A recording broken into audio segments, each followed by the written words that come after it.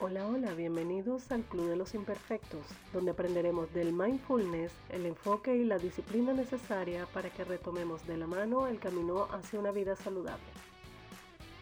Soy Mayu Calvo y esta es mi invitación a que seamos la perfección que habita en la imperfección. El capítulo de hoy se titula Fracasos y éxitos. El fracaso es parte inherente a la vida. Las personas vitales y optimistas solemos tener retos y objetivos que alcanzar, y como la vida a veces no nos los pone nada fácil, no señor, es posible y hasta deseable que de vez en cuando no logremos salirnos con la nuestra y firmemos un fracaso más o menos sonado. De esos tengo unos cuantos. Hay que tener en cuenta que no es posible lograr todo lo que nos proponemos, como me pasó esta semana. Hay que aceptarlo. Desarrollar esa tolerancia a la frustración hará que podamos recomponernos ante un fracaso y salir adelante con la energía renovada. Henry Ford, el pana que inventó los carros, tenía una frase que me encantaba sobre el fracaso que dice: los que renuncian son más numerosos que los que fracasan. Y en ese segundo grupo es donde me gustaría estar a mí y donde me gustaría que estuvieran los que me escuchan a mí. ¿Por qué digo esto? Porque a lo largo de mi vida, si algo he visto y he podido comprobar, es que no siempre a la primera logramos lo que nos proponemos. En el caso particular, por lo menos mi primer trabajo, me acuerdo que la primera entrevista de trabajo a la que yo fui, presentaba tesis ese mes, o sea que todavía estaba estudiando, me faltaba pocos días para presentar tesis y ya literalmente poder pasar a la etapa de graduado, que era 2 meses después. Me llamó mi mamá y me dijo que estaban buscando un diseñador, que era lo que yo estaba estudiando en ese momento, en una empresa que estaba recién llegando al país, que era una transnacional, y estaban buscando diseñador para el departamento gráfico. Lo gracioso es que yo estaba durmiendo, porque en esa época estaba nada más que dedicada a mi tesis, y bueno, estaba descansando porque me acostaba muy tarde, y como a las 10 de la mañana es que me llama mi mamá porque había visto el aviso en la oficina, en el periódico, y yo arranco con mis blue jeans rotos, o sea, cero experiencia, nunca había ido a una entrevista de trabajo en mi vida, y me voy con mis blue jeans rotos, mi pinta así toda desaliñada, toda mal vestida, la cara así sin maquillaje, cero producción.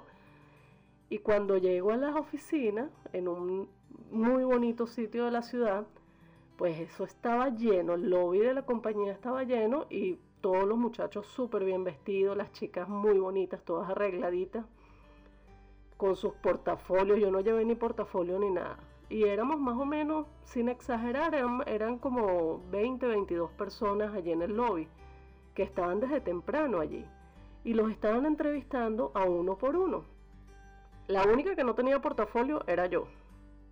Me quedé fue porque si mi mamá me iba a preguntar en la tarde si había ido a la entrevista, pues no le podía mentir porque ella se daba cuenta cuando le mentía, se me notaba en la cara. Entonces nada, me quedé hasta el final y fui la última que entrevistaron porque obviamente yo había llegado 2 horas después que los demás. En el transcurso habían empezado las entrevistas de las 8 de la mañana y yo llegué 10:30, una cosa así. Para hacerles el cuento corto, me entrevistó un señor como de unos 60 años que era el jefe de diseño de la compañía, venían de otro país, y el señor, claro, él no solo me ve así la pinta tan cómica, y yo entré con aquella cara de pena, y yo, ay, buenas tardes, qué vergüenza, yo no traje portafolio, yo no sabía cómo era la cita, de hecho es mi primera entrevista de trabajo, ¿no? Y yo con aquella cara de fracaso en la cara, ¿no? Con aquella vergüenza, y este señor nada, él se reía, él me veía, me dejaba hablar y se reía. Salgo de allí de la entrevista convencidísima, no tanto por el feedback que tuve con el jefe de diseño, sino por el entorno, ¿sabes? O sea, los que eran mi competencia, los que estaban rodeando ese lobby y que nadie hablaba con nadie, ¿no? Toda una seriedad y una cosa tan fea. Y yo en desventaja, en visual y absoluta desventaja, porque estaba muy mal presentada. O sea, yo estaba como estudiante, como lo que era. Con unos jeans rotos, con mi cara de loca, con mi pelo así normal, natural, y cero portafolio, cero resumen, ¿no? Cero currículum. Por partida doble, porque una no tenía experiencia, porque estaba estudiando, Y número 2, porque no lo había llevado en físico. Yo no había llevado absolutamente nada, salvo mi presencia y mi cara de pena, ¿no? De vergüenza. Porque estaba muy dispareja con los sopotoscientos otros candidatos que se habían presentado. La cosa es que el señor que me entrevista, que era el jefe de diseño directo, él era el que iba a contratar y era la persona con la que se iba a trabajar. Él, claro, mucha risa y mucha cosa, me preguntó qué programas manejaba, de qué iba mi tesis, que era lo que más me preocupaba en ese momento de mi vida. Se rió de mi situación, de por qué yo no me había preparado ni por qué no había llevado nada. Yo le dije, mire, mi portafolio es lo que yo he estudiado y la verdad, yo no tengo resumen. Yo nunca me he escrito un resumen porque todos mis trabajos han sido que si de verano o ayudando en la oficina de algún amigo de mi papá o cosas así, ¿no? Pero nunca había tenido la necesidad de hacerme un resumen. La cuestión es que este señor me dice, bueno, yo te voy a dar la oportunidad que hagas tu resumen, me lo traes mañana, y de tu portafolio, bueno, arregla tus trabajos más bonitos, los que más te hayan gustado de tus trabajos de diseño, de la escuela, por supuesto, y tráemelos organizaditos. Eso es un portafolio y nada, yo lo veo. Yo voy a tomarme toda la semana para entrevistar candidatos, evaluarlo, y la semana que viene voy a tomar la decisión.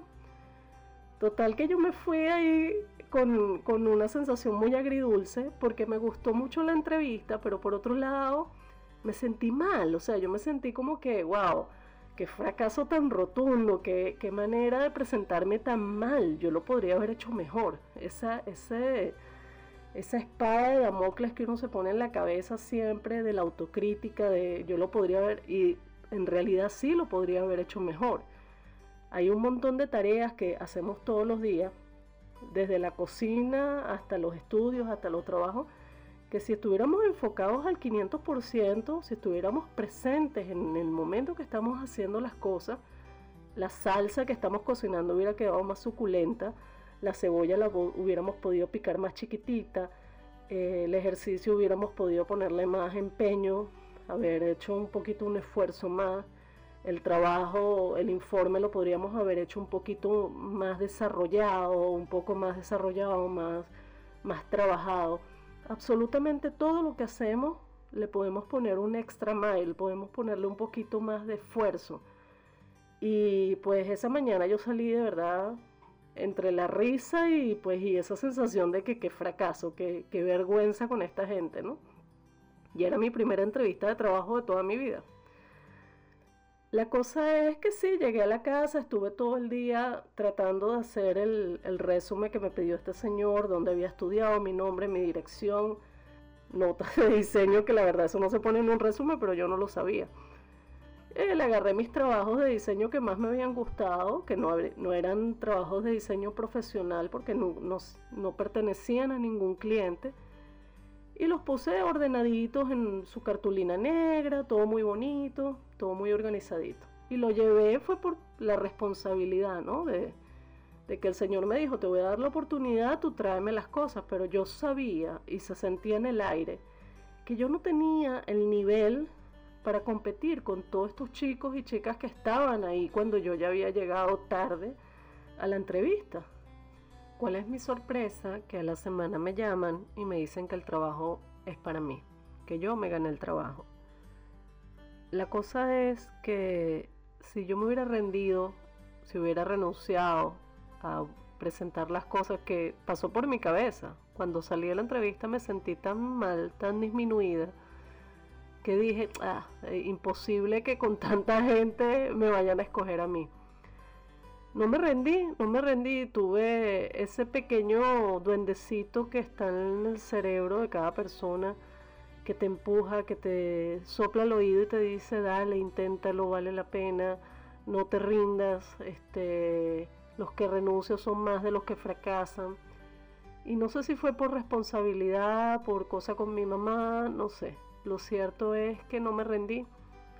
Reuní las poquitas cosas que tenía, me presenté, le volví a llevar las cosas entre risa, claro, me vestí mucho mejor.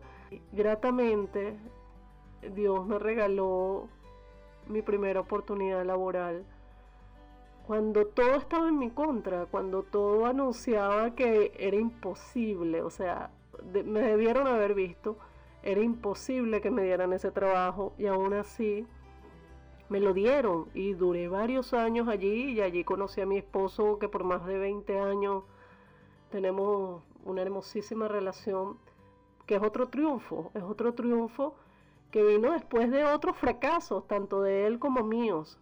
Y la vida yo creo que es eso, y todo este cuento largo de 10 minutos es simplemente para decirles que esta semana sí fracasé con mi reto de salir a hacer ejercicio, de comer. Bueno, no me salí mucho de la dieta, pero tampoco la cumplí a cabalidad.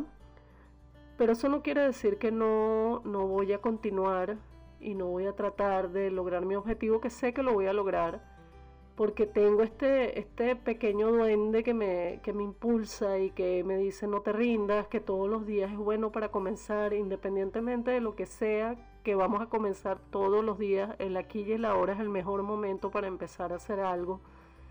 Y inclusive este podcast no tenía el tiempo para hacerlo hoy y aquí lo estoy haciendo. Quiere decir que el momento es ahora, que no nos desanimemos cuando los fracasos nos dan en la cara, porque siempre, si no nos rendimos, en algún momento las victorias van a aparecer.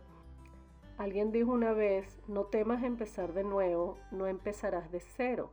Esta vez vas a empezar desde la experiencia. Entonces mi challenge semanal lo voy a ajustar un poquito a mi realidad. No siempre voy a poder salir a correr los 4 días a la semana como tenía planeado, porque la verdad es que muy rara vez las cosas las hacemos como las planeamos. Lo que sí puedo cuidar es exactamente las porciones que como, ejercitarme cuando el día y el tiempo lo permita, y tengo que hacer mi esfuerzo, seguir haciendo aquello que quiero lograr. Y el fracaso de esta semana no es otra cosa que una gran oportunidad para empezar otra vez con más inteligencia. Eso también lo dijo Henry Ford. Entonces yo te invito a ti que no te desanimes. Si tienes algún fracaso, pues nada, acompáñame en este tren de la imperfección, de que somos humanos, de que no somos máquinas, de que tenemos factores externos que a veces nos afectan, que generalmente nos están afectando todo el tiempo. Lo único que podemos manejar es cómo reaccionamos nosotros hacia eso, y pues en ese trabajo me encuentro en este momento, tratando de hacer malabarismo con todo lo que me está sucediendo, que no es fácil y nadie la tiene fácil. La verdad es que nadie que yo conozca la tiene fácil, y pues tenemos que irnos adaptando, tenemos que ir cambiando aquello que no nos gusta de nosotros mismos. Lo que no podemos bajo ningún concepto es dejar pasar los días sin hacer algo. Aunque sea esta autoconciencia. Yo en esta semana no pude hacer nada, absolutamente nada de mi esfuerzo de ejercicio, pero sí estuve constantemente tratando de resolver mentalmente qué es lo que voy a hacer para que no me vuelva a pasar lo que me pasó esta semana, que está bien hacer una pausa, pero que definitivamente debo continuar. Y qué mejor momento para continuar que el aquí y el ahora. Ahorita es el mejor momento.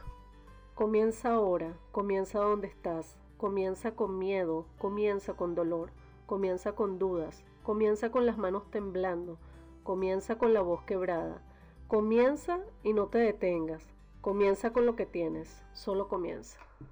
Recordemos que después de un fracaso, los planes mejor elaborados parecen absurdos, así que continuemos. Finalmente, despidamos el podcast de hoy con un ejercicio de mindfulness que no es otra cosa que un decreto de energía positiva. No sin antes invitarlos a que la semana que viene vuelvan a escuchar el podcast, el nuevo por supuesto, y vean cómo hemos remontado esa ola en la búsqueda del tesoro, en la búsqueda de llegar a la meta, que va a tomar varios meses, pero sé que lo vamos a lograr. Y que el año que viene, a esta altura, no sé en qué lugar del mundo me encuentre, pero sé que voy a tener la satisfacción de decir, en el 2020 me propuse esta meta y la alcancé. Y no solo esta de lograr el triunfo de llegar a 20 kilos menos, o a conseguir el trabajo de mis sueños, o a graduarme del curso que estoy haciendo en este momento, que por cierto esta semana me inscribí en otro curso más, que es de reflexología. Ya más adelante les hablaré de esta nueva locura. Todo este journey no trata de otra cosa que de definir las cosas que nos gusta e ir por ello. O sea, cuáles son los pasos que tenemos que seguir para alcanzar las cosas que nos proponemos en la vida. Eso es todo el deal con este podcast. Es ver si de verdad tener un plan, seguirlo, detenerse, continuar, corregir el rumbo. Cuáles son las herramientas necesarias para lograrlo, cuáles son los puntos asertivos para llegar, para lograr, para alcanzar, para sumar, para ser más positivos, para ser más suceso, para ser más exitosos, no dejarnos llevar por la corriente. Eso es lo que tenemos que evitar a toda costa. Hay que aprender a navegar y lograrlo. O sea, si tanta gente lo ha logrado, ¿cómo vamos a creer nosotros que nosotros nacimos para no lograrlo? Todo lo contrario, nosotros somos los capitanes de ese barco y ¿quién mejor que nosotros mismos para navegar esas aguas que puede que no seamos nosotros, ni sepamos qué es lo que hay debajo del agua, ni sepamos qué vientos vienen, ni nada, pero quién mejor que nosotros para llevar este barco a buen puerto? Ejercicio de mindfulness. Haz 3 respiraciones profundas, inhalando todo el aire que puedas por la nariz y soltándolo por la boca. La primera, mantén el aire por 4 segundos y bota por la boca.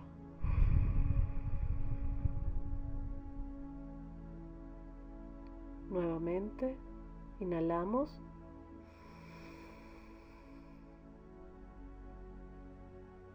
y botamos.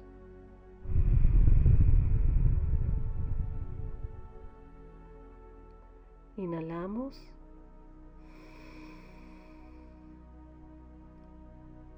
y botamos.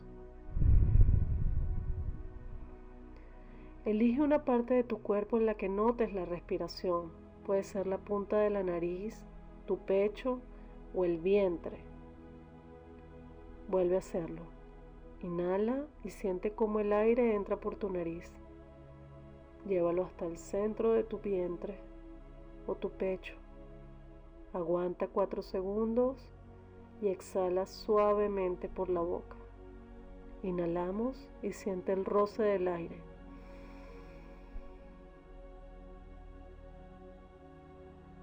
Quiero que mentalmente decretes salud para tu cuerpo, armonía para tu hogar, amor para tus relaciones, prosperidad para tu trabajo, inteligencia en tus decisiones, paz en tu mente, seguridad para ti y todos tus seres queridos, y sobre todo una intensa felicidad en tu vida. Finaliza tu meditación diciendo mentalmente: gracias, gracias, gracias. El agradecimiento es muy importante en el manejo de la energía. Somos energía.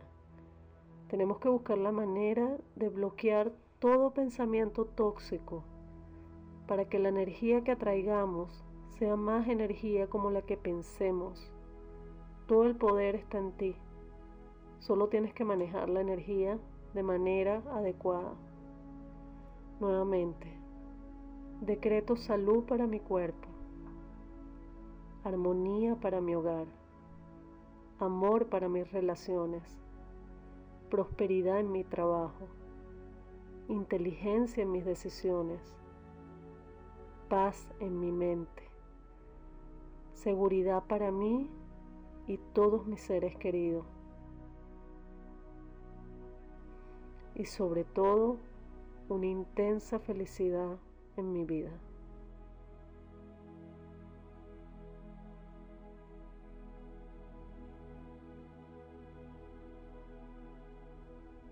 Inhalamos paz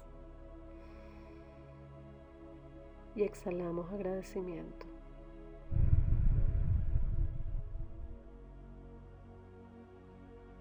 Inhalamos paz y exhalamos agradecimiento.